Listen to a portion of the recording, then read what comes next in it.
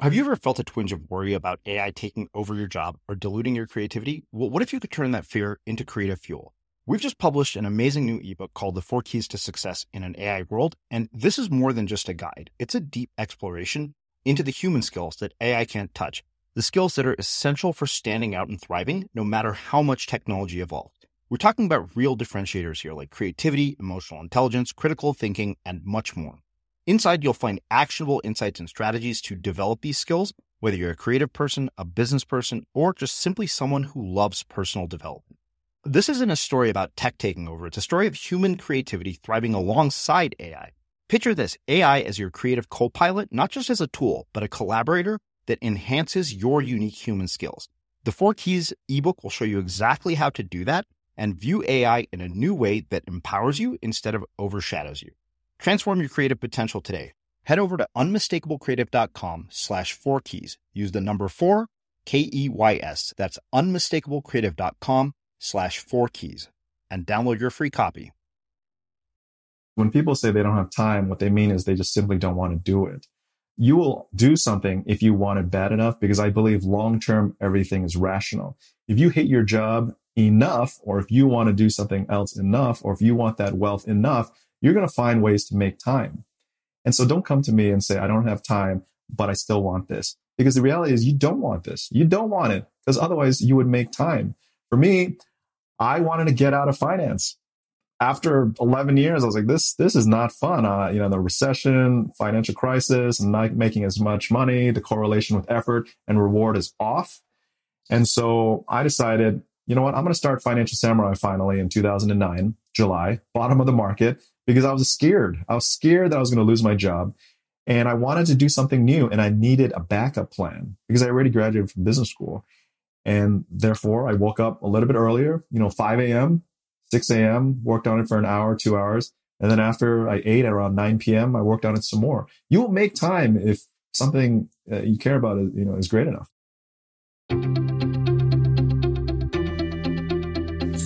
I'm Srini Rao, and this is the Unmistakable Creative Podcast, where you get a window into the stories and insights of the most innovative and creative minds who've started movements, built thriving businesses, written best-selling books, and created insanely interesting art. For more, check out our 500-episode archive at unmistakablecreative.com. Sam, welcome to the Unmistakable Creative. Thanks so much for taking the time to join us. Srini, thank you so much for having me. Yeah, it is my pleasure to have you here. You and I go way back to probably 2009. I think we both started, blogs roughly around the same time. I think we've met in person like once, from what I remember, somewhere in San Francisco at like a diner or coffee shop. You have a new book out called Buy This, Not That, all of which we will get into. But as you know from having heard the show, I want to start with a question that has absolutely nothing to do with the book and kind of something to do with the book. Okay. What was the very first job you ever had, and how did that influence the way that you think about careers, life, and money? My first real job was flipping burgers at McDonald's for $4 an hour in high school. I was a sophomore. I needed some money to try to take a girl out on a date, and I had none. Well, I had $10 a week in allowance. So that was one of the worst jobs I ever experienced, because we had a power tripping manager who yelled at us for speaking Spanish because he thought we were talking bad about him or the customers. And it was also a really humbling job because I had to work the cash register on the weekends. And I would sometimes see my friends, and I felt embarrassed. I felt embarrassed with the purple, collared shirt and the black pants and then the visor. And so I hid away to make some apple pies. But that experience really kind of, set me up for a desire not to work at McDonald's after college, and also to appreciate service jobs, minimum wage jobs, so I could never take anything I had for granted. Yeah. Well, I don't know if you knew this, but my very first job was working at McDonald's for a power tripping manager as well, an angry Jamaican lady who yelled at me constantly. And I think that one of the things that I recognized only in retrospect was, I was a senior in high school. I was applying to college, and I distinctly remember thinking to myself, I'm like, wait a minute, this is just a stepping stone for me. For most of these people, this is everyday life. Yeah. and it just makes you aware of sort of, what a privileged circumstance you're in, even if you're, not as poor as the people that were working at McDonald's. So one of the things that you actually talk about in the book is your parents and the fact that you guys grew up without a lot of money. I mean, what did that do for your personal narrative around money? Like, how did that shape the way that you think about all of this and career choices? Well, my parents were firmly middle class. They worked for the U.S. government and they were foreign service officers. And it's just, my parents were just super frugal. When I was in Malaysia for middle school, we had government housing, which is a nice house, but he wasn't willing to buy a new car. He bought a 1976 Datsun, which was before Nissan, and it didn't have any paint and it only had one hubcap. And so I was, again, really, really embarrassed getting chauffeured around, anywhere with my parents. But it showed me humility. It showed me frugalness. When we would go out for food, he wouldn't allow me to order anything but water and a slice of lemon. And so it was this constant frugality and this purposefulness of using money that I think has really made me the way I am today in terms of spending money and saving money and investing for the future. Mm-hmm. Yeah, I mean, I think one of the things that really struck me in the book was when you said, we lived in a modest townhouse in a grungier part of town. I never had a Nintendo growing up, and all I knew of Air Jordans was a pair of hand-me-downs from a friend that was 2 sizes too large. Yeah. We were by no means poor. We just never had more than we truly needed. And it's funny because to listen to your story, I feel like we have led such parallel lives in some ways and, such divergent ones in others. Because this was literally my experience growing up, same thing. No ordering drinks, the Air Jordan thing. Trust me, the first thing I did when I had a job at Intuit, even though I don't play basketball at all, was I went and bought a pair of Air Jordans just to heal that sort of childhood wound, from that experience. But given all of that, what was the sort of narrative about making career choices and making your way in the world? Well, so my father sat me down at the breakfast table to show me stock tickers behind the newspaper one day. And he just explained to me what stocks are and investing. And so I said, hey, if you can invest in something and not have to work and it might make you money, that sounded great. So I decided to study economics and Chinese in college. And then I decided, hey, why not work in the investment field? I mean, obviously it's hard to get a job there, but I got lucky. I was able to get my first job at Goldman Sachs in New York City from the College of William and Mary, which is a state school and not a target school. Mm-hmm. And I decided, why not make a career out of trying to invest and make money? Because actually that's what I wanted because I didn't have any. Mm-hmm. But I soon found out the first day on the job when they required us to get in at 5:30 in the morning and leave after 7 p.m., that there was no way I could last for decades like my parents did in the government.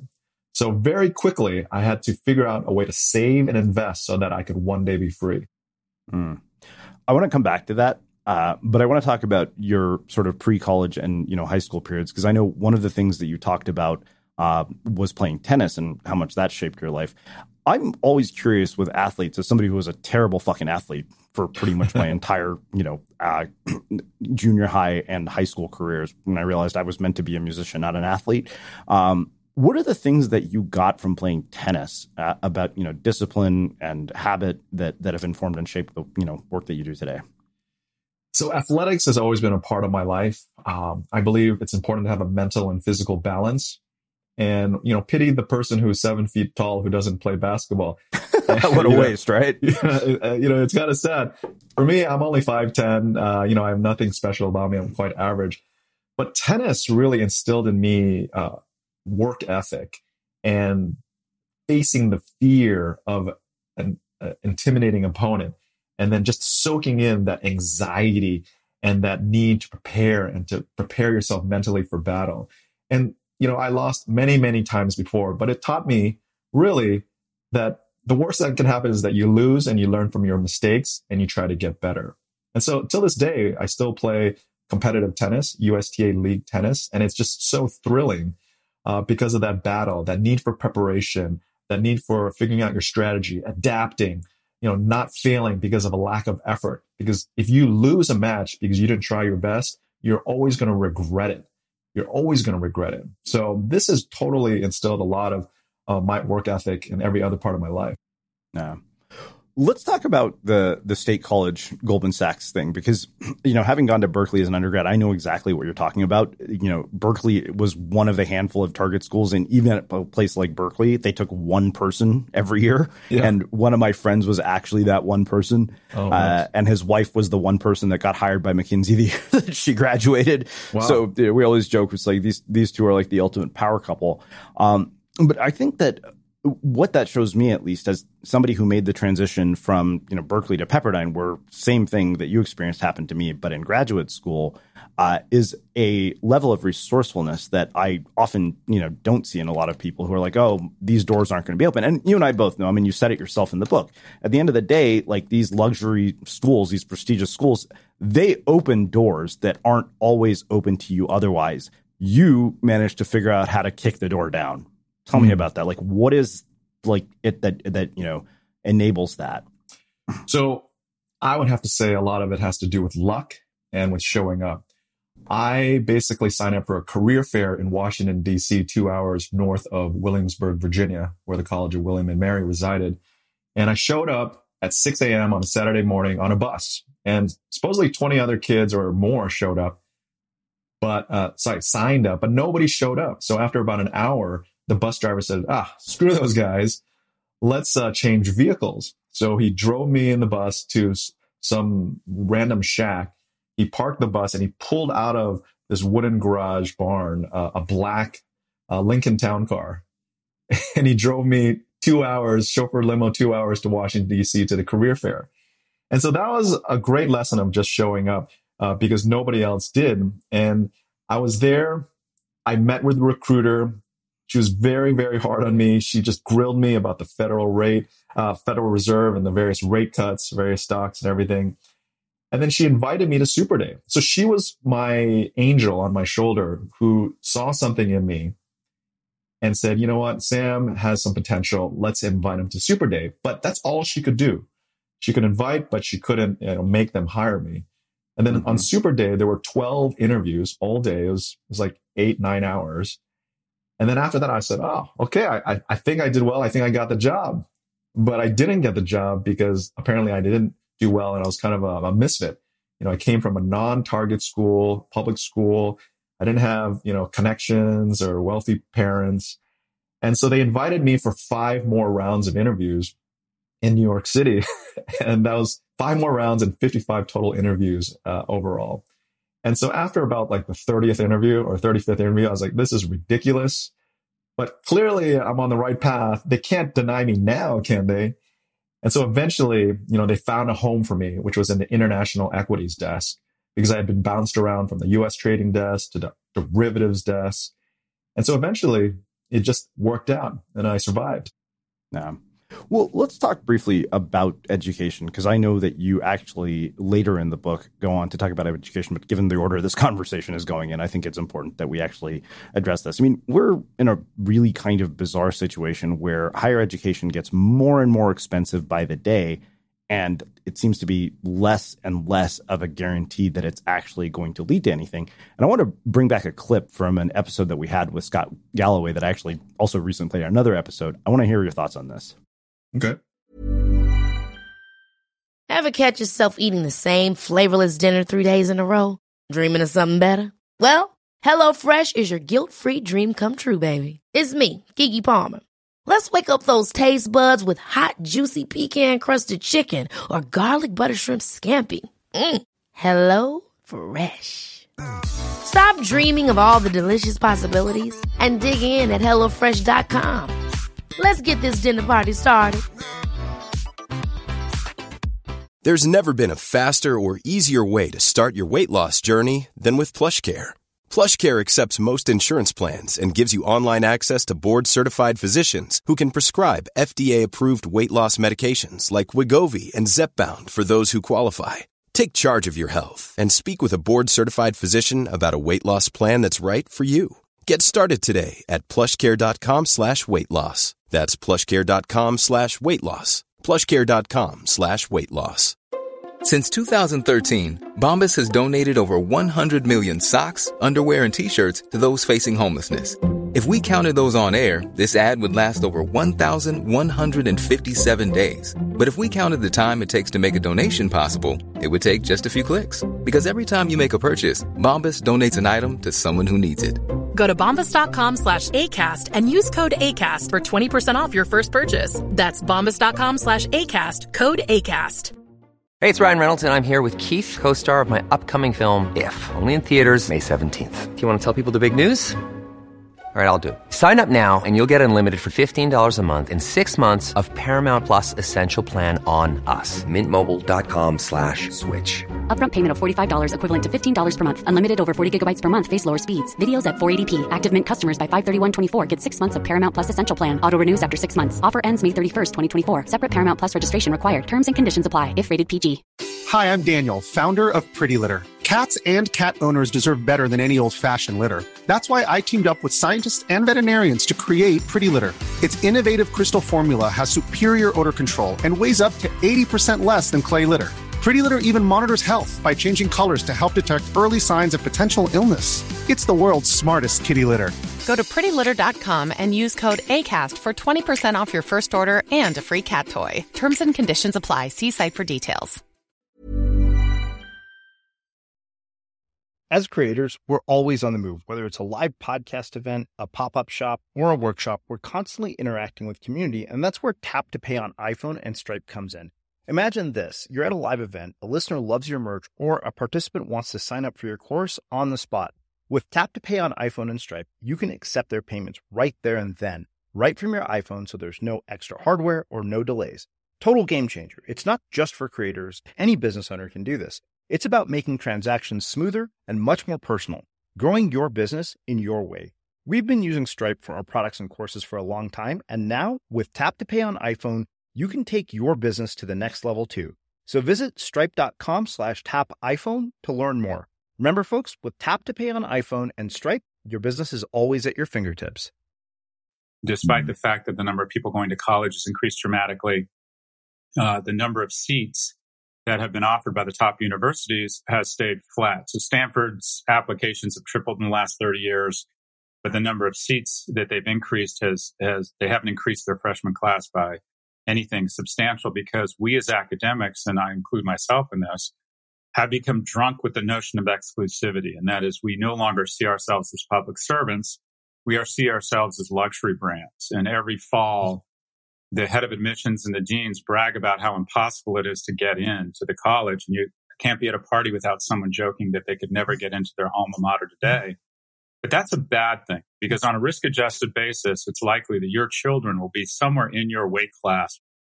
Given that you've written a lot about this, what's your take on what he said?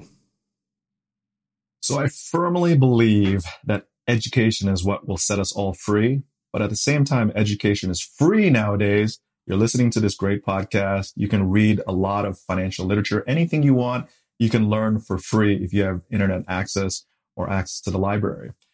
And so for the idea that tuition continues to rise at or quicker than the pace of inflation is ridiculous. And for the idea that higher education says, we want to educate the masses and, education is for all, but then exclude the majority of people is also inconsistent with thought and action. So my thought is this, go to the best school you can get into and that you can afford. Because over time, after you get your first job, nobody really cares about where you went. At the same time, it's that education that's going to provide you that first opportunity. So unfortunately, society is really bifurcated in this way. And I like to say the reason why William and Mary and UC Berkeley and other public schools are so great is because you can't buy your way in. You cannot buy your way in. You might a little bit, but not like the private schools who can decide who can get in and who can't. And so I think there's actually a change on the way. I think Forbes, they re-ranked their rankings and they put Berkeley at number 1 because it took into consideration what percentage of students were getting Pell Grants. So these grants for lower income kids to help educate smart, hardworking, talented, lower income kids. And I thought that was a great variable to include in the rankings. So I think there's going to be a sea of change going forward, where viewing that prestigious private school degree is going to be bifurcated. There's always going to be people who want it, but there's going to be practical people and more people who realize it's really not necessary to get ahead and do what you want. Yeah. Well, I mean, I know that you're a parent now, and you weren't the last time we spoke, which was probably close to a decade ago. Right. And I know your kids are young, but I wonder, how do you think about, what the future is going to look like when it comes to education for your own children? Yeah. So one of the reasons why I'm a stay-at-home father is because I want to educate my own children as much as possible, while also allowing them to have a traditional education growing up in school. Because I think it's brutally difficult. The world is just becoming smaller. There's just going to be more and more competition. People from China, India, other emerging markets are just going to eat our lunch.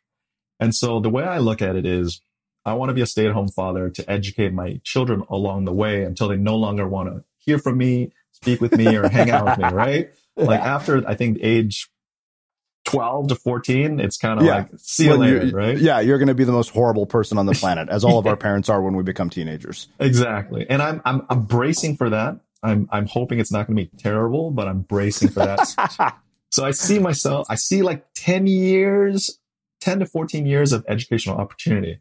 And so one of the reasons why I've kept Financial Samurai going for so long and publishing 3 times a week since 2009 is because I want to show my children my work ethic, what I do, how to write, how to speak, how to market, everything from finances to PR to all that stuff online. Because frankly, everything is going to be internet and technology. If you're not on there, you're going to be at a disadvantage. And my other thought process is I expect them not to get in anywhere. I just think it's just ultra competitive. 5%, 10% acceptance rates. Really? That's like, okay, by definition, most will not get in. Yeah. And so I expect them not to get in anywhere great. I expect them not to have amazing jobs, but I do expect to be there for them. And if they fail, I will be there for them. And if they need a job, they can come work at Financial Samurai. Yeah. Yeah. We'll talk about, I know you talk about that a little later in the book in terms of employing your kids, which I thought was pretty hilarious. I'd never seen anything explained like that.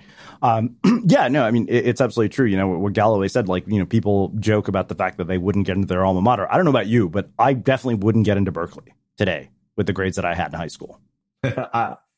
Yeah, I didn't get into Berkeley. I don't think, I don't even bother applying because I couldn't get in. I just feel like if you have an expectation you can't get in anywhere, you figure out on your own. And I think people who attend prestigious elite private schools need to be a little careful about understanding where the wind is blowing. Because again, with the Operation Varsity Blues showing that wealthy parents have been able to buy their kids' way into these elite private schools, and how, there's a more bifurcated gap between the rich and the poor. The gap is widening. Do you really want to tell people that you went to some elite school that costs $80,000 a year in tuition alone? I think you probably want to stay more mum about it as, the world changes. Yeah, absolutely. Well, talk to me about that moment when you get to Goldman Sachs, this thing that you've worked so hard for, busted your ass for, knocked down doors for, and you come to this realization that you don't want to spend your life this way. Why do you think you had it so early and so many other people spend half a decade before, or even close to a decade before they wake up one day and they realize, this is not what I wanted? Well, first they made us get in at 5:30 a.m. And so I dropped calculus in college because the class started at 8 a.m. So 5:30 a.m. was like super torture for me. And then just the pressure of, hustling and getting this information for this person. And, you were getting yelled at a lot. There was not a lot of respect when you're a junior person on Wall Street. And so that's not me. I mean, my dad is from Hawaii. I'm competitive, but I'm also pretty relaxed. I'm pretty easygoing. And so I knew right then and there I couldn't last, and it wasn't for me. And the other thing is I saw I was interviewing at Goldman in 1998 when it was private. And then the company went public in 1999, and all the partners got very, very wealthy. And so I looked at my bosses, the VPs, the partners, the partner MDs, and I said, do I want to be like that? Maybe, but not really. I don't feel like they're that much happier. And so it was really like a man, what is the point of all this? And the other thing is when 9/11 happened, 2 years after I started working in finance, it really hit home that, man, life is precious. I was at the top of one of the World Trade Center buildings, Windows of the World, for the Latin America Goldman Conference. And then 9/11 happened months later. And that was like a wake up call for me too, saying, I got to really find some more purpose in life. This is good. I need to make money because I don't have money. And then I was in Mumbai in 2008. And then 2 weeks after I left the Oberoi Hotel in Mumbai, the terrorist attacks happened. And they shot up the place at the Taj and the Oberoi Hotel. And that was another wake up call for me 9 years into my career. I was like, wow, it seems like death is coming for me. I want to live my life as best that I can as a hedge, just in case of an early death. Wow. Well, I think that makes a perfect segue into the actual content of the book, because you open the book by saying life is both long and short, fast and slow. We must try to make the most of each day so we can minimize looking back with regret. Financial freedom sooner than later is a personal mantra and guiding theme of Financial Samurai, the website and community I've been running since 2009. But then you also go on to say, but the truth is it's difficult to become financially independent simply by putting money in the bank. To achieve financial freedom, we need to know how to spend our money in ways that will build wealth now and in the long run. So let's define financial freedom first, because I think that's really important. I know you talk about the fact that everybody's definition of this is different. Yeah, so the definition of financial independence or financial freedom is when you have enough passive income to cover your basic living expenses. So passive income can come from your investments, such as stock dividends, bond coupon payments, rental income, and even your entrepreneurial activities, such as, let's say, book sales. And so the idea is you're financially independent when you don't have to work for money and you can do what you want. Now, everybody has different levels of wants and needs, and that's up to you to define. But that's basically it. And once you have your basic living expenses, food, clothing, shelter, you can take more risks and live a life more true to yourself. Well, I think one of the things that really struck me in the opening of the book was when you said this is a book about making optimal choices for some of life's most important decisions. So in my mind, like I said, this is not just a book about money. It's about a book about making decisions as much as it is a book about money, with money as the backdrop. Right. So the longer you live, the more regrets you will have. And the more regrets you will have, the more it'll eat you up inside, because you'll say, gosh, I wish I did it differently, or I wish I went with that choice, or I wish I asked her out, or I wish I wrote that book or started a business. So over a lifetime, you're going to accumulate all these regrets, and it's going to kind of tear you up inside. And so the idea of Buy This, Not That is to help you build wealth sooner in a risk-appropriate manner so you can use that money to make more optimal decisions. And I suggest to everybody to think in probabilities, not absolutes. Because when you start thinking in absolutes, you believe with 100% certainty you have to, you need that 100% certainty to be able to make a decision. And that means that you're going to miss out on a lot of opportunities. So instead, if you think in probabilities for anything, really, it helps open things up. So I have a 70-30 decision-making framework, which states that if you believe with a 70% confidence or probability that the decision you're making will be the right one, go for it, while having the humility and understanding, knowing that 30% of the time you're going to get it wrong. But unless it's something catastrophic like death, you're going to bounce back, learn from your mistakes, and make better decisions going forward. Yeah. Well, let's talk about some of the benefits of financial freedom. I mean, some of the certain ones are kind of obvious, freedom. And I think working fearlessly was a big one for me, because I think I saw that firsthand. I mean, when you're me and you've been fired from every job you've ever had, you suddenly kind of get a reality check, and to me, it was like company for life was gone. I think the day I entered the workforce, I was like, oh, no such thing. Nobody's ever, going to keep me. And you say that financial freedom lets you enter jobs, projects, or gigs without this fear. It gives you the courage to be more creative and take on bigger risks. It also lets you explore new areas without always worrying about pay. And that, I think, really, in a lot of ways, to me, is a strong case for why you should find other ways to make money other than a job. Absolutely.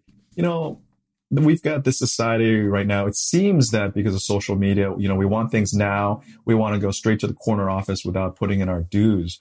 But the reality is you have to make some sacrifices in the beginning, because in the beginning, after high school or college, you don't know that much. You're learning. So you better be busting your butt, getting in before your boss, working after, networking, building, a support network that's going to pull you up so you can make more money and build more wealth. Because if you have the money to not fear repercussion, you can do great things. Imagine if you had enough money so that you can actually speak your mind instead of just bite your tongue when, your boss says something really offensive. Or imagine if you had enough money where you can create a great product that people might poo-poo and boo on social media or online, but you're confident in yourself and you're not going to fail. You're not going to starve. I mean, you can take more risks, and that's how creators create. A lot of people, sadly, a lot of the wealthiest people are wealthier because they started with wealth. Like if you think about Bill Gates, the third, he was already rich. If he failed out of Harvard, he would just chill out at his vacation home. Evan Spiegel at Snapchat, he was very rich already. So the idea is to get your basics down. And if you don't have your basics down, at least know that you're on the right path, so that sooner or later you're going to get your financial life in order. And that'll give you the courage and confidence to be a better creator. Yeah. There's one thing that stood out to me in, the benefits where you say the discrimination I've experienced from the playground to the boardroom was one of my main motivations for working toward financial freedom. It was a big reason why I decided to save so much and work aggressively on passive income dreams. My desire to have absolute choice and be beholden to no one was and still is a huge motivating factor. I wanted to talk about that. I mean, you and I are both people who are minorities. So to me, that really stood out because, I remember one of my friends says, he's like, how can you call this racism? He's like, maybe you're just a shitty employee. I was like, yeah. And I also saw, things that very blatantly were racism. Like I remember when I worked on a sales team at a market research company, my boss said, you're going to stay here and basically answer phones or whatever, and everybody else is going to go to this offsite.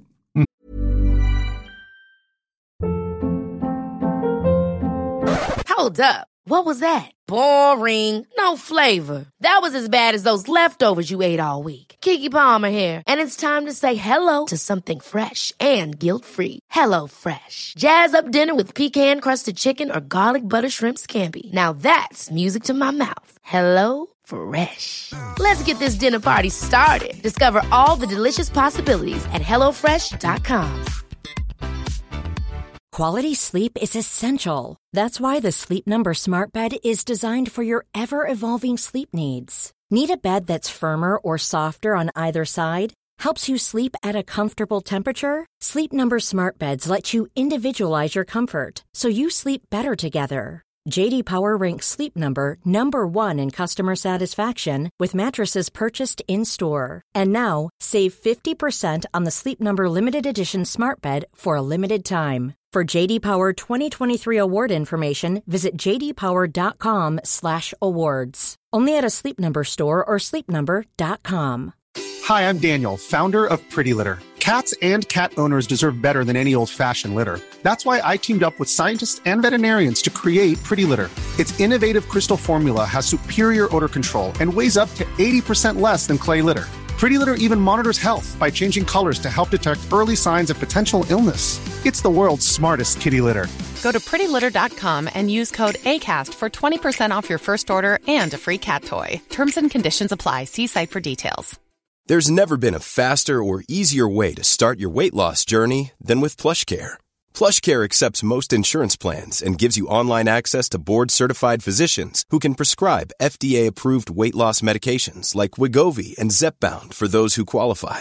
Take charge of your health and speak with a board-certified physician about a weight loss plan that's right for you. Get started today at plushcare.com/weight loss. That's plushcare.com/weight loss. plushcare.com/weight loss. Hey, it's Ryan Reynolds, and I'm here with Keith, co-star of my upcoming film, If, only in theaters May 17th. Do you want to tell people the big news? All right, I'll do it. Sign up now and you'll get unlimited for $15 a month and 6 months of Paramount Plus Essential Plan on us. Mintmobile.com/switch. Upfront payment of $45 equivalent to $15 per month. Unlimited over 40 gigabytes per month. Face lower speeds. Videos at 480p. Active Mint customers by 531.24 get 6 months of Paramount Plus Essential Plan. Auto renews after 6 months. Offer ends May 31st, 2024. Separate Paramount Plus registration required. Terms and conditions apply if rated PG. As creators, we're always on the move. Whether it's a live podcast event, a pop-up shop, or a workshop, we're constantly interacting with community, and that's where Tap to Pay on iPhone and Stripe comes in. Imagine this. You're at a live event, a listener loves your merch, or a participant wants to sign up for your course on the spot. With Tap to Pay on iPhone and Stripe, you can accept their payments right there and then, right from your iPhone, so there's no extra hardware or no delays. Total game changer. It's not just for creators. Any business owner can do this. It's about making transactions smoother and much more personal, growing your business in your way. We've been using Stripe for our products and courses for a long time, and now with Tap to Pay on iPhone, you can take your business to the next level too. So visit stripe.com/tapiphone to learn more. Remember, folks, with Tap to Pay on iPhone and Stripe, your business is always at your fingertips. Well, I've had plenty of experiences of racism after coming to Virginia for high school. Again, I was living abroad for 13 years of my life. One clear example was I was in Williamsburg at Denny's, and I was with my girlfriend at the time. It was midnight, and she was beautiful, half Chinese, half Caucasian. I'm Asian. And then these football players came to the booth right next to us as we were eating the pancakes. And one guy looked over to me and said, what the hell are you looking at, you chink, right? And I said, what? What are you talking about?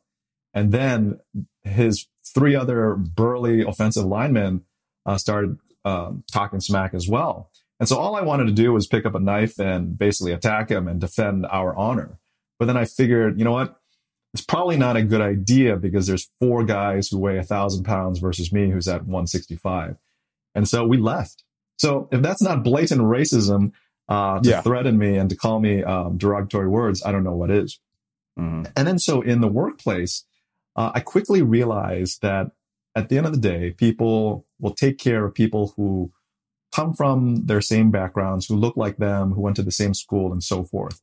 It's just human nature. We take care of people who are more similar to us and who therefore we like more.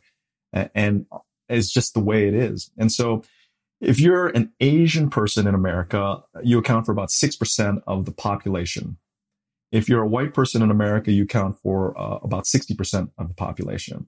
So even if I got 100% support from Asian people in America, I still would not be able to overcome a white person who has 10.1% support, right? Because 6.1%, is greater than 6%.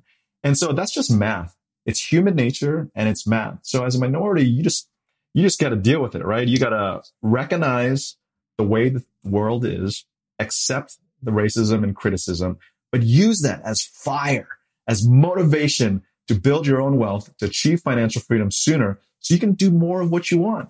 It was such an amazing motivator to experience all this stuff coming to America for high school and beyond. Yeah, absolutely. I mean, it's funny because you mentioned, working hard. Ed, like you said, you hear this passive income thing. And I never forgot, when I was working with my mentor, Greg, he said, you want to know the best way to earn passive income? Spend years working your ass off. Right, exactly. No passive income starts with doing nothing. You got to work your ass off. And anybody to say, oh, yeah, it'll just come. Well, maybe they just were born into a wealthy family. But here's the other thing. I pity the fool who has everything given to them. Because then you don't experience what it's like to struggle, what it's like to, to work on something for so long and finally make it true. I mean, that is a true gift. That journey, that struggle to create something that you really, really want. It's an amazing feeling. And as a parent now, I have to be very careful not to give everything to my kids because that's all I want to do. I need to have them struggle. Yeah. Well, actually, that brings up a question that I've asked a handful of people. I mean, your kids are growing up in what is probably a relatively privileged existence at this point. How do you think about making sure they remain aware of how much privilege they've been born into? That's a tough question. And the answer is you got to do the work. You got to do the work. So we have a rental property portfolio and I bring my son to paint and he sees me sanding, mudding, painting every time there's turnover, every time there's new construction. And then I have him come with me to pull the weeds in our house and at our rental properties. And I say, look, you're going to pull the weeds with your daddy and you're going to make $1, I don't know, every 30 minutes. And you're going to use that money to save and invest for a toy that you want. Sound good? And I go, sounds good, daddy. So the kids really need to see you do the work. And one of the benefits of working from home is they can see you do the work. They can see you in your office, typing on your computer, doing whatever. And then you tell your kids really explicitly, the reason why I'm doing the work is so I can make the money to take care of you. You have to explain to your children what you're doing, and they have to see you do the work. Yeah. Let's talk briefly about debt, because there's just so much more stuff I want to get to. You basically go over 4 types of debt: credit cards, automobiles, student loans, and mortgages. And, I'd be lying to you if I told you I didn't have student loan debt. I think half the damn country is drowning in student loan debt. Yeah. I think debt weighs on you in a number of different ways. It's psychological. And then there's also this sort of balancing act of, okay, am I going to basically starve myself to death and do the Dave Ramsey way of like eating beans and rice, for the rest of my life? Yeah. That's not realistic either. So I'm just curious, when you think about somebody like Ramit or, your philosophy, I know nobody wants to have debt. And in a lot of cases, people didn't end up there. Some definitely ended up there out of poor choices. Some of them ended up out of, circumstance. Like for me, I graduated April 2009 from business school and December 2000 from undergrad. You could not have planned such poor timing. Yeah. Debt is a necessary evil in terms of education for many people. Again, I believe education is so powerful. Hopefully we go into debt in the right ways to learn something practical that will make us money, that will build us wealth. But there's different levels of debt. Consumer debt obviously is terrible. If you're having revolving credit card debt with an average interest rate of between 17 to 18%, your debt cost is a 7 to 8% greater return than the average return of the S&P 500 since 1926. Jesus. And your credit card revolving debt cost is a greater percentage than the illustrious Warren Buffett has made in his career, and he's worth over $100 billion. So in terms of consumer debt, you got to get out of the consumer debt. That is where you are buying things you frankly don't deserve and you don't need if it's revolving. You have to cut that out. That is number one. But the other types of debt, student debt, it's sad that colleges don't have a guaranteed job offer waiting for you for all the money you take out to go to that school. And so that is something where we all need to be a little bit more intentional in what we study and where we go. But I wouldn't say that student loan debt is terrible because, again, it's buying you that education to help you make better choices going forward. Yeah. So, obviously there's like this debt, the student debt moratorium right now. But for the next level of debt, usually it's real estate debt, right? Mortgage debt. And the idea is, since the history of time, real estate has kept up with or beat inflation. And so if you can take on debt in a responsible manner, and I talk about, home buying guide in my book, then it's probably going to be to your benefit. So the idea, bottom line, is get debt to buy things that'll improve the quality of your life and that'll give you a greater chance to build wealth. And don't get into debt to buy things that are going to ruin your life. Yeah, I think that's a perfect way to sum it up. Well, let's talk about what you call these asset allocation models, which are the conventional, the New Life, and the financial samurai model. Can you explain each one of those to us? Sure. So one of the things that I see wrong in people planning their finances is that they don't have a model, a net worth allocation model or an asset allocation model to follow by age. And as a result, their risk exposure is off. They take too much risk or they take not enough risk for their age. And so these models, conventional, New Life, and financial samurai, are there for people with various levels of risk tolerance. And as you go towards the financial samurai model, it's more and more about betting on yourself. So if you look at the wealthiest people in the world, they all are entrepreneurs because they took risks, they bet on themselves, they created companies, and they have massive amounts of equity. And so not all of us are like that, right? A lot of us, most of us are happy with jobs, and that's totally fine. That's the conventional model. But you need to follow an appropriate asset allocation model so you can do well during the bull markets and not blow yourself up during the bear markets. Yeah. And so, we all have experienced the internet, and it's something that I think more and more of us should leverage to make more money and to live more free lifestyles. And so that is the idea, to go from the conventional way, retire at 60, work at a job for 30, 40 years. Hopefully you find that job you like, you save and invest aggressively. Or you go and be more entrepreneurial. By the time you're 30, you're starting a business and you're doing a side hustle, and that could one day account for greater than 50% of your net worth. Mm-hmm. Yeah. Well, let's talk about what you call, optimizing investments. You break them down into two categories: taxable and tax advantage. How do those work? And I think that one of the things that kind of kept going through my head as I was going through your book was, fuck, I'm 40 years old. Like I should have been doing this years ago. And I don't think I'm alone in that. Part of that, as I said, is circumstantial. And, there are probably other people who feel like, damn, like I feel like I'm going to be playing catch up for the rest of my life. So can you address this from both those standpoints? Sure. So, the idea is taxes are going to be most of our ongoing greatest liabilities for the rest of our lives. As a result, we need to figure out ways to tax optimize as much as possible so that the drag is less, so that we can build more wealth. And so the idea is, if you have a day job, take full advantage of your tax advantage retirement accounts, namely the 401k, right? Because you put money in pre-tax, it grows without the drag. And then when you exit, you got to pay taxes on the withdrawals. And so that money is there for you after the age of 59 and a half. And then you should take advantage of the Roth IRA, because you put money in post-tax, but hopefully when your tax rate is low, the money compounds without a tax drag over decades. And then when you withdraw, there's no tax penalty because you already paid that tax. And then if your parents take advantage and contribute to the 529 plan, even though the money is after tax, it compounds tax without the tax drag. And then you can use that money for appropriate educational expenses without paying tax or any fees. So the idea is to get into the mindset of, if the amount you're saving and investing doesn't hurt every single month, you are not saving or investing enough, because you're just winging it. You're not being intentional with the money that you're investing and saving and spending. So that's the whole idea, tax optimization. Okay, cool. I love it. That actually simplifies that entire chapter for me so much. Well, let's talk about real estate in particular, because I think it's funny. You hear so much sort of contradictory advice about real estate, right? Like the James Altucher's, like, buying a house is the worst decision you'll ever make.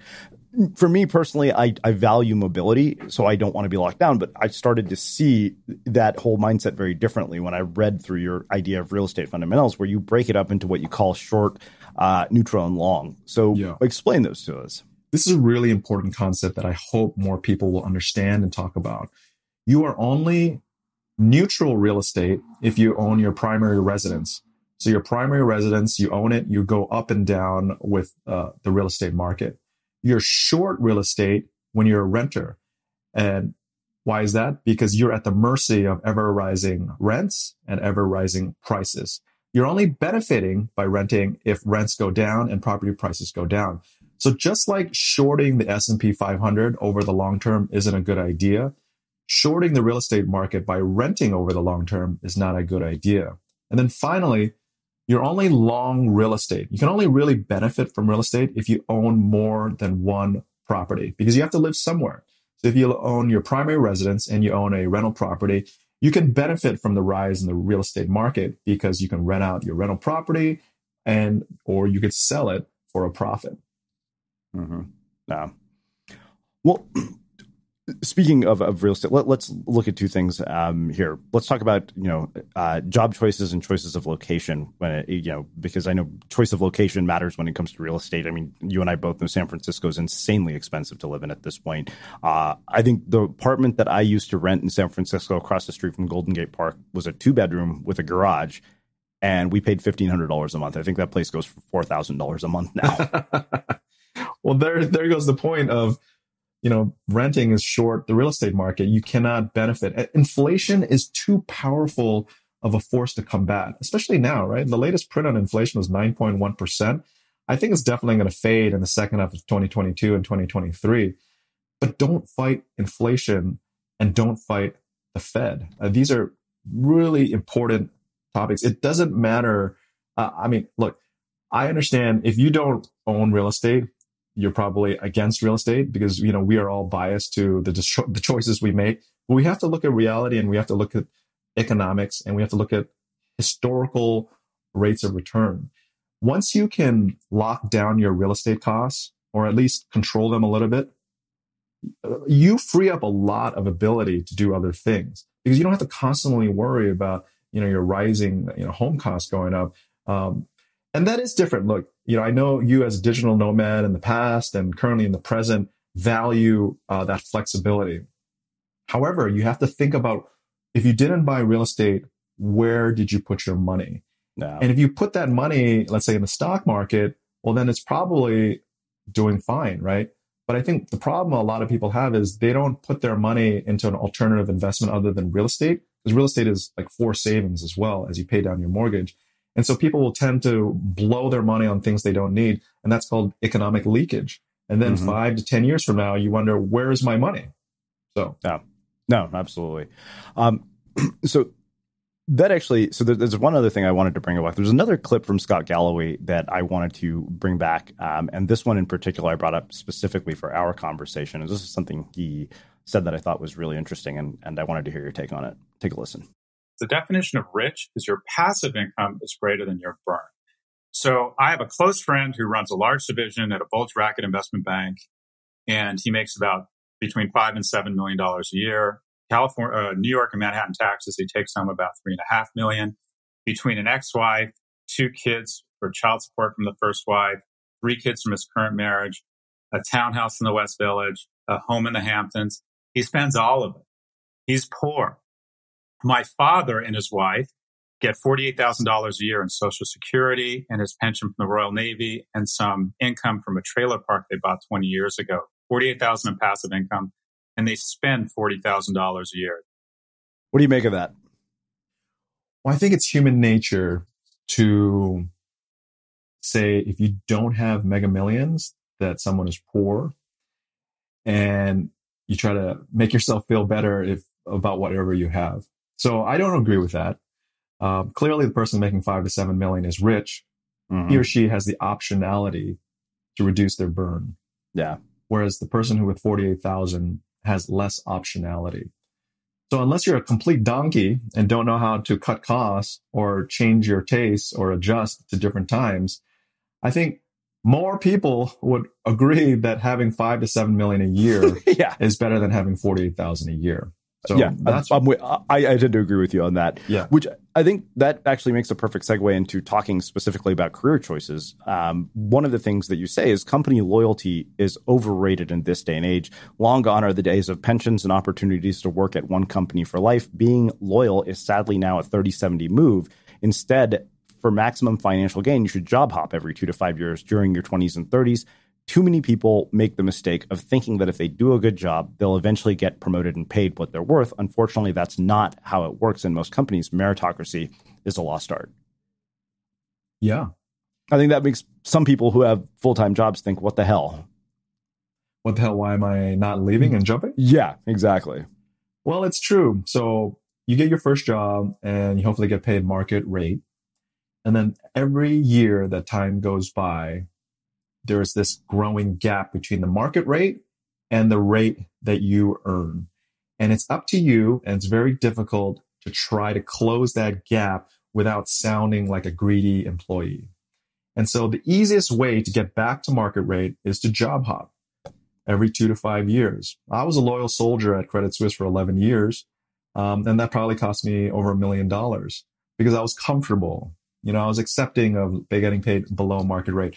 I didn't fight hard enough to get those raises. And I do recommend that once a year, every year, you show what you've done, all the value you've added, especially at the beginning of the year, because your managers will not remember anything you did in the first half of the year unless you remind them. So you really have to be fighting for yourself. And I think it's worth job hopping 3 to 4 to 5 times in the first 15, 20 years of your career to get that market rate, to make the most amount you can. And so long as you're joining companies that have a good purpose and good people, why not? I think loyalty, sadly, is overrated. Companies are going to fire you or lay you off as soon as they need to cut costs. Yeah, trust me, I've experienced that firsthand. So let's talk specifically about side hustles. There's one thing that you said about side hustles, and I really like it. It's funny because it actually inspired the title for a blog post that I want to write. You said the best time to start a side gig is when you have a stable job with benefits, when you have no source, not when you have no source of income. Consider the first 2 years of growing your endeavor an incubation period with downside risks. See if you enjoy the process. And you and I both know this. I can't tell you how many people will basically say, I don't have time. Time comes up over and over and over as like the most frequent excuse that people give me for, oh, I can't do this. And I remember I sent you a DM with what I said was my favorite quote from the entire book. So with those two things in mind, talk about that in more detail. Well, working 40 hours a week is an artificial construct. And the thing is, when people say they don't have time, what they mean is they just simply don't want to do it. You will do something if you want it bad enough, because I believe long-term, everything is rational. If you hate your job enough, or if you want to do something else enough, or if you want that wealth enough, you're going to find ways to make time. And so don't come to me and say, I don't have time, but I still want this. Because the reality is you don't want this. You don't want it, because otherwise you would make time. For me, I wanted to get out of finance. After 11 years, I was like, this is not fun. The recession, financial crisis, and not making as much money, the correlation with effort and reward is off. And so I decided, you know what, I'm going to start Financial Samurai finally in 2009, July, bottom of the market, because I was scared. I was scared that I was going to lose my job. And I wanted to do something new, and I needed a backup plan because I already graduated from business school. And therefore, I woke up a little bit earlier, 5 a.m., 6 a.m., worked on it for an hour, 2 hours. And then after I ate at around 9 p.m., I worked on it some more. You will make time if something you care about is great enough. Yeah. I mean, I said Laura Vanderkam in one of her books said, everything you say you don't have time for is just not a priority. Yeah. So I want to go to this quote in particular, because this, like I said, was my favorite quote in the entire book. And that is that you can't do extraordinary things if you do what everybody else is doing. That's true. Because if you do what everybody else is doing, you're just going to hug the middle, right? It's just the bell curve. And you've got to be able to put your hard hat on if you want to do something different, do something new. You're going to ruffle so many feathers. Man, I got to tell you, I've gotten so much backlash writing about so many things and different concepts over the past 13 years on Financial Samurai. But the good thing is you just get used to it. And if you say it in a respectful and logical way, I think people will come around. And there's no way I would have imagined that I would be able to leave my job at age 34 and be free and to do what I want if I didn't take more risks. If I didn't think, maybe I can negotiate a severance package. Just like, you're trying to negotiate your way into a job. What if I could negotiate my way out of a job? That's unconventional thinking. And a lot of people still don't do that, even though I've written a book about how to negotiate a severance in 2012. Because people are too afraid of doing something different. They're too afraid of confrontation. They'd rather text you instead of break up with you. And that's a shame. Well, it's funny because I remember, going through parts of the book, and this is something that occurred to me, as I was thinking about the fact that you and I are going to connect again. Because I remember there were times that you would write things and they would trigger me. And you might even remember some of these. And I realize now, looking back, why they triggered me is because there was a grain of truth to them. Yeah. And I do remember what I wrote. It was called, do people really work only 40 hours a week or less and complain why they can't get ahead? And I know I pissed you off, and I'm sorry. I remember because I was like, you said swimming, not surfing. I still remember that. But the funny thing is, I realize now, especially after working with a mentor who rode my ass like no tomorrow, often what you want to hear feels good. What you need to hear doesn't. Yeah, people don't care. They're just going to tell you what you want to hear and just move on. They don't have time for your stuff, right? Everybody has their own problems. But if people care, if people want to shake you to change, they're going to tell you the truth. And then you're either going to accept it and try to learn from it, or you're going to be stubborn and not, and then you're going to accept whatever that comes your way. Well, speaking of things that piss people off, this is one final place that I want to actually go to, and this is marriage. And I think this really struck me as something that stood out. And you even say, I know that what I'm about to say will rub some people the wrong way, but I believe it to be true, all else being equal. If you have a choice, marrying someone you love who is well off is an optimal decision versus marrying someone who's struggling financially. By marrying someone who's financially secure, you get to leapfrog a generation of struggle. I think that is so, sort of practical and logical, because so often, when we get like sort of, starry-eyed, we don't think about the practicality of any of this. No, we don't think about anything. I didn't think about that at all when I was in high school, college. I just wanted to be with someone who I found very, very attractive and nice. But now that I'm a parent, and if you think about your parents in Indian culture, I think you told a story about, setting your parents trying to set you up with other people, right? You were even on that show on Netflix. That was awesome, right? Yeah. And so the idea is you want what's best for your kids. You want them to have love, but you also want to not worry about them financially. Yeah. And so it's just being practical. And look, if all else being equal, right? Not everything is equal, but I'm just saying all else being equal, if you can find someone you love who is actually well off or on the right path, go for it. Because look, if 40 to 50% of marriages fail and money is one of the one or two greatest reasons for that marriage failing, then obviously finding someone with the right, if you're on the same page financially, makes better sense than not. Yeah, no, absolutely. I mean, that was one of those things that I realized, after having girlfriends where I had no boundaries around money and was willing to spend money I didn't have. I finally realized I was like, this is actually important. This is one of those things where I need to be okay with, things that I'm going to say are deal breakers. Yeah. I mean, you're a team. You got to find your best teammate who's got your back, who's got the same goals, same philosophies. Otherwise, things are going to get really contentious real quick. Yeah. Yeah. It's kind of funny because I feel like these huge life events just amplify, underlying problems that you're ignoring. Yes. So one last thing. So you make this distinction between passion and money and startups and big companies. Let's finish there. Because I really appreciated the fact that you mentioned that the, sort of stories that we hear about startup success are primarily outliers. And it's so true. Like, I mean, in general, if you think about almost all the literature around successful people, it's all basically about outliers. Yeah. Yeah, I would say be careful. There's a lot of starry-eyed people who want to join startups because they think they're going to ride the rocket ship to mega millions. And that's especially true here in the San Francisco Bay Area. But as someone who's lived here for, 20 plus years, I've spoken to many, many startup employees. 9 times out of 10, you don't get rich joining a startup. You get rich sticking at going to a traditional job where that pays market rate. And, you're saving and investing and you're staying there and you're hopping around your established industry. So I would say it just depends on what you want to do and how much you believe in the company and how much you want to bet on yourself. Yeah. Wow. Well, this has been awesome, man. I mean, you've really packed it with so much insight and wisdom. So I want to ask you my final question, which it's funny because I don't think you've ever actually been a guest since we called the show The Unmistakable Creative, even though you were when we had the first version of the show. What do you think it is that makes somebody or something unmistakable? I think being able to live true to yourself, whatever it is that you believe, you do. So that means having congruency with thought and with action. Because if you think one way and you're doing something else, you're incongruent and you're very forgettable.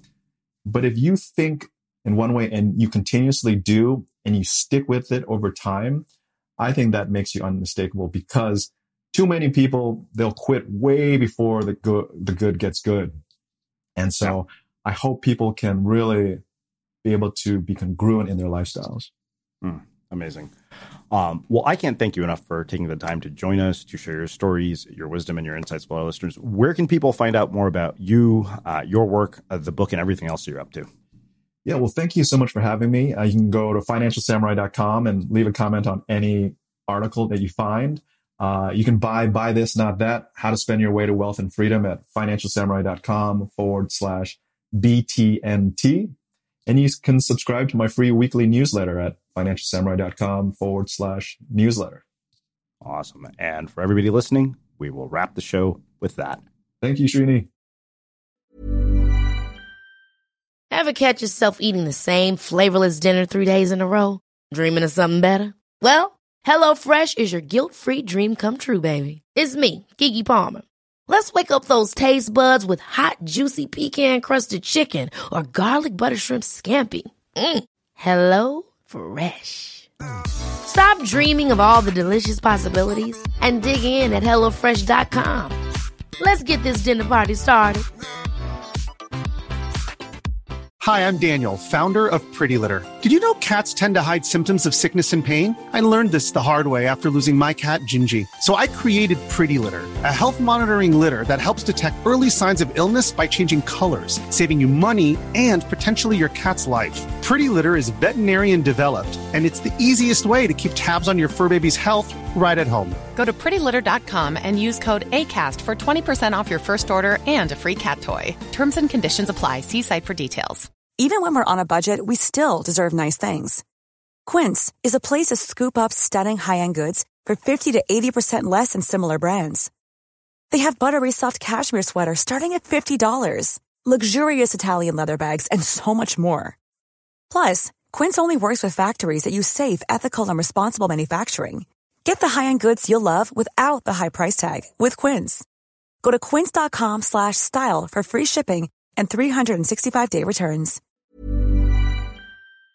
Have you ever felt a twinge of worry about AI taking over your job or diluting your creativity? Well, what if you could turn that fear into creative fuel?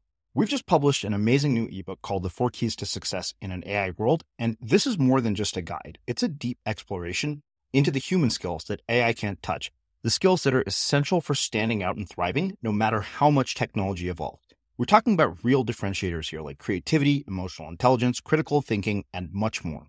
Inside, you'll find actionable insights and strategies to develop these skills, whether you're a creative person, a business person, or just simply someone who loves personal development.